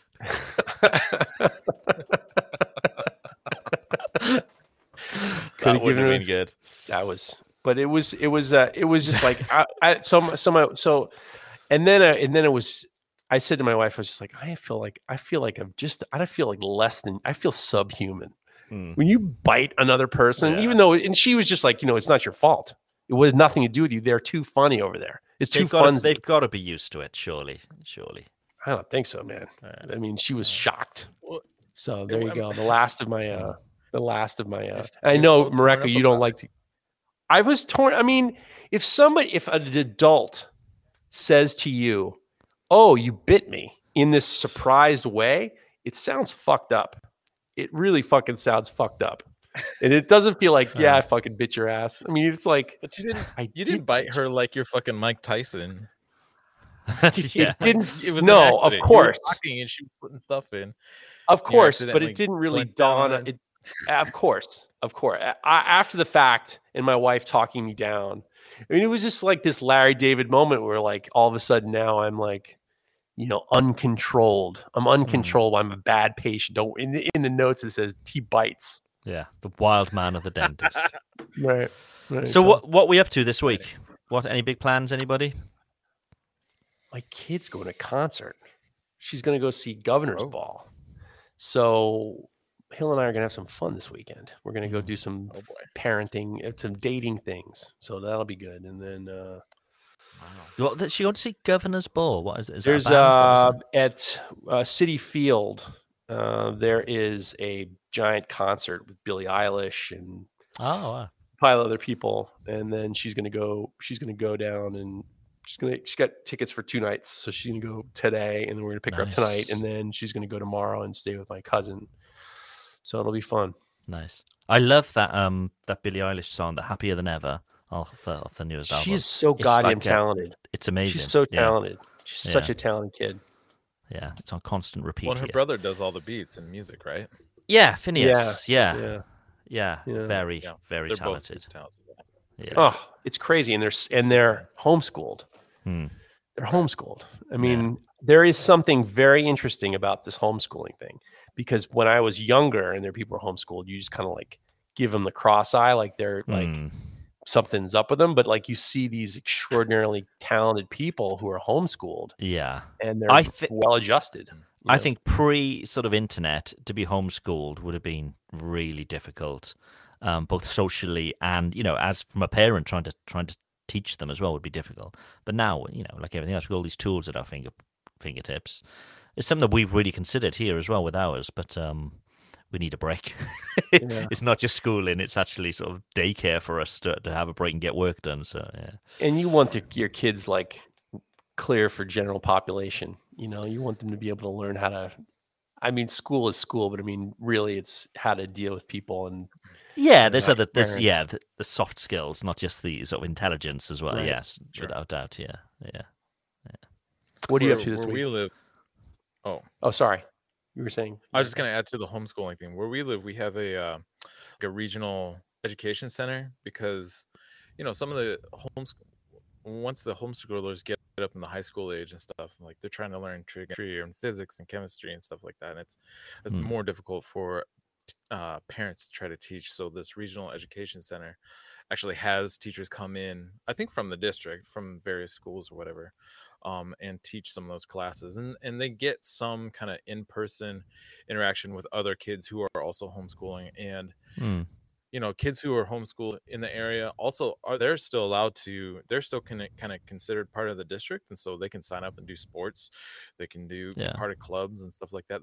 They're getting the bulk of their education at home. Yeah.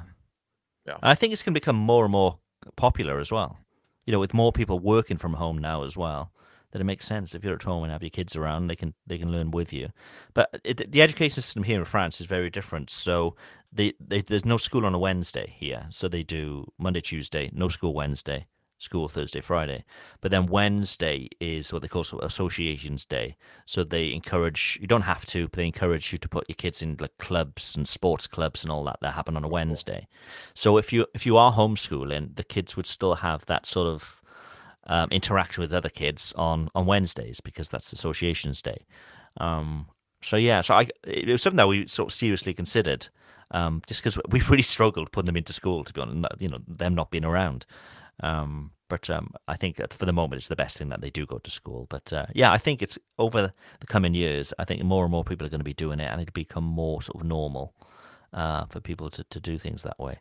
Because particularly over here as well in France, the educational system is very it's quite dated. It's very much on sort of grammar and, as you know, old school maths and that kind of thing. And I think we're not, we've mentioned this in the past, I don't think we're training kids for the workplace as the workplace will be in 20 years' time. I think it's going to be very different, where these traditional skills that they're learning maybe won't be as important as more sort of creative stuff, which I think people will need more, which they're not getting from school.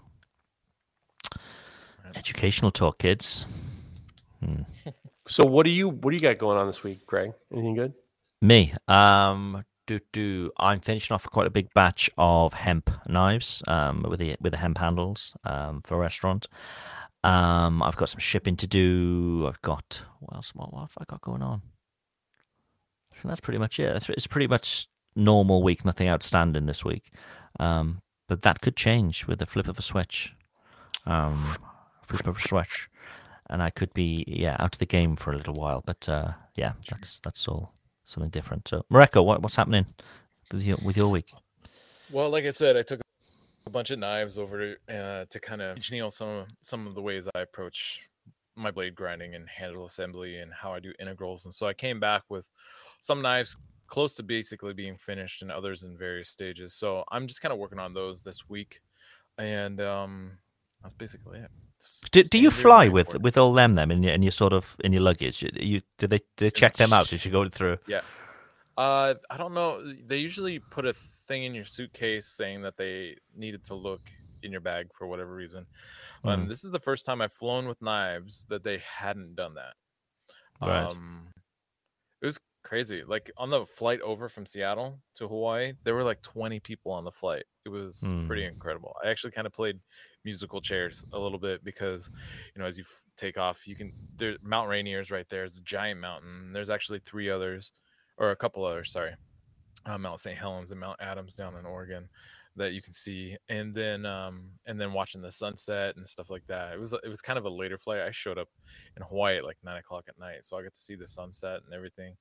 Nice. And it was only maybe a third full on the way back, but it was actually kind of nice to fly with all that extra leg room. Yeah. Stuff. How has Hawaii been with COVID? Being a group of islands, have they been super protective about letting people on? Yeah. Or have they... Yeah, I mean, when it first was happening, they were on a pretty serious lockdown, because they're an island, and so it can spread pretty quickly among an island. And they were doing actually really, really well until things started opening back up, and tourism started opening back up, and they a lot of tourists started getting back over there, and then all of a sudden their cases went through the roof. They were fucking bonkers. And actually originally Neil was going to be coming here, but he was with a young kid and with the concerns of who knows what kind of regulations or lockdowns are going to be going down. If things kept up, he ended up canceling stuff, and so then I ended up going over there. And they're in a better place now, but yeah, they just, they're very careful about who's coming over, what kind of testing do they have they been vaccinated, and all, taking surveys. And I had to like create a whole profile and stuff to be able to get over there and like upload medical information and stuff like that. Yeah, but yeah, it all went super smooth. Yeah. Well, the UK at the moment, they're going through a really difficult time because, as well as COVID, there's obviously been Brexit as well, and there's all these various shortages at the moment. So most of the fuel stations, not most, but a lot of fuel stations today simply ran out. They're like, we've got no fuel, so everybody's panic buying fuel. The government have already warned there's going to be food shortages over the winter.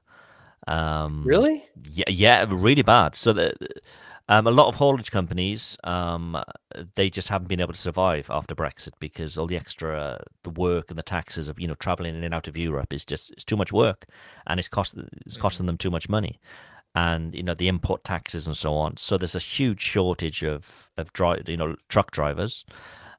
So they can't get fuel to fuel stations. So everybody's panic buying, and then they just run out. It's a weird one, but there's been a CO2 shortage because they can't get the truck drivers. There's been a huge CO2 shortage, which you think that's only CO2, that's fine. But what that means is abattoirs who use CO2, which most do, to sort of stun the animals before they kill them, they don't have any. So all these farmers are having to cull their own animals and not being able to sell the meat because it hasn't gone to the right place. So there's a huge meat shortage in shops. Food, fuel. What are they going to do? Well, taxes have gone up. People are having food shortages, fuel shortages. Winter's coming. COVID's going to be hitting hard again. It's like, it's not looking. It's bleak. It's bleak. But the government are insisting. Everything's fine. So wait a second. So are people like in a panic that come when the snow starts to come, things are going to get really grim? Like, how do you prepare for something like food shortages? Well, exactly. The actual government have actually announced that they're expecting, especially with Christmas coming as well. But it's such a sort of a food festival kind of thing. They're saying there's going to be very little meat. We're talking sort of like pre-war times. When people were literally rationed food. It looks as if it could be getting that bad again, and the government are just sticking their head in their sand because it's their fault. It's the whole. And they're saying it's a worldwide problem. It's due to the pandemic. And it's not, because it's not happening here in France. We're fine here. I can go fill up my car with fuel here and I can go buy as much meat as I want. So it's not a worldwide problem. You come downstairs and podcast in your underpants. Exactly. I can do what the hell I like. But it's absolutely crazy. So yeah, they're going to have a bleak time, I think. Wow. Ugh, that sounds terrifying. Yeah, it is terrifying. Yeah. Oh, terrifying. And on top of everything else, they've raised all their tax and everything else, but everything's getting worse. It's scary times. Positivity talk. What's good that's happening this week? Harps. Get the harps on and I know. Bring it up a little bit. Jeez. Let's find the harps. What are you looking forward to this week then? There we go. Some positivity for the week. I'm making a set of knives for our friend Josh Prince. Oh, and nice. I've been spending a lot of extra time on him because I want him to be extra good, as in like I'm nervous.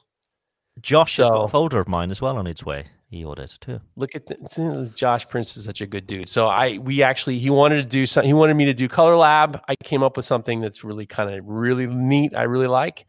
And it made me change the way I do a few things that I'm going to be, how I kind of put the colors together. So actually I'm kind of going to start to work on these new like sanding jigs for getting angles better.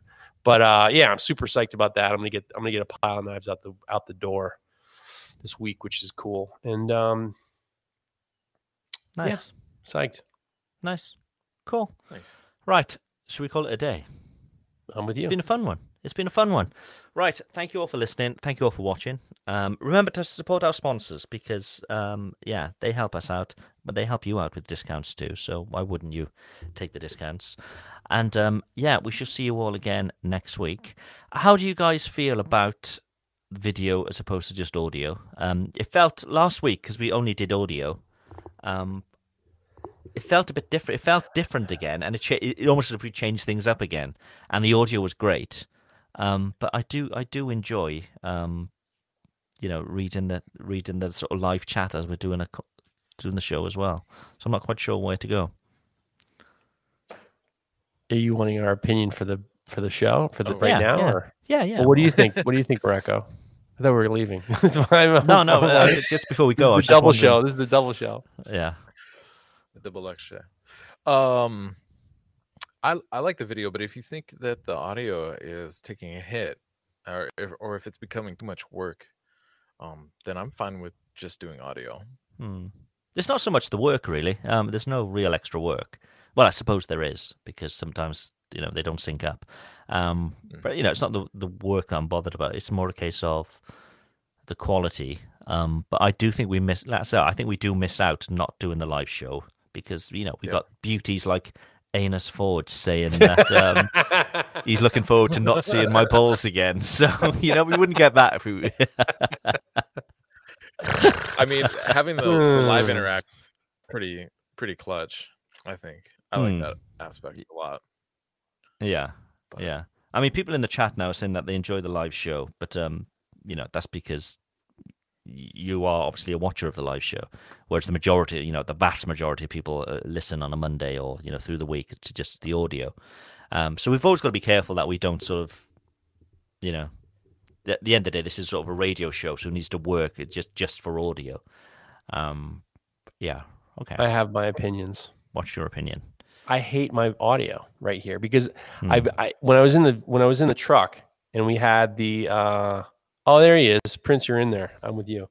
I was in the truck. We had awesome audio. And it was because there wasn't a lot of echo, and we figured out a way to make the audio sound really good. But now, because I the first few times I did it in the truck, you get the lights on and it's like a sauna in there, and then it just looks like terrible, and then I'm uncomfortable. Then I'm out here, but I'm afraid of the audio is not as good. So it's like, and then when people aren't listening, you're a little less guarded. I mean, not that I've been so guarded. I've talked about my, I couldn't have been less guarded, for Christ's sakes. The last couple episodes. Yeah. Well, what if we do? They like it on a Friday. These people, they like it on a Friday. Yeah. Send your feedback in, and we'll do a poll. DM your feedback to Knife Talk Podcast on Instagram, and we'll make a decision how you listen to this podcast. Yeah. So whether you're watching live or we care about learning. And then I get bogged down by people writing things. I get irritated. I get sidetracked. I yelled at Griffith Handmade earlier today, which wouldn't have happened. I got all salty with him. And now I'm going to get salty with Andre. It's like, turn on the AC. Yeah. Didn't you hear the AC? Come on, man. What do you think I've done? I've done this before, man.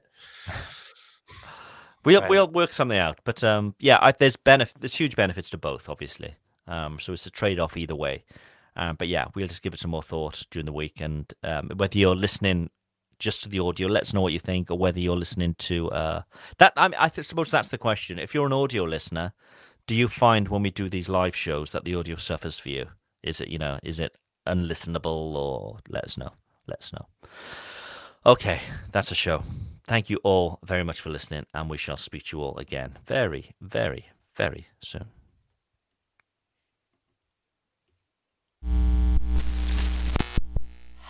This show is brought to you by The Makery, the podcast network for makers.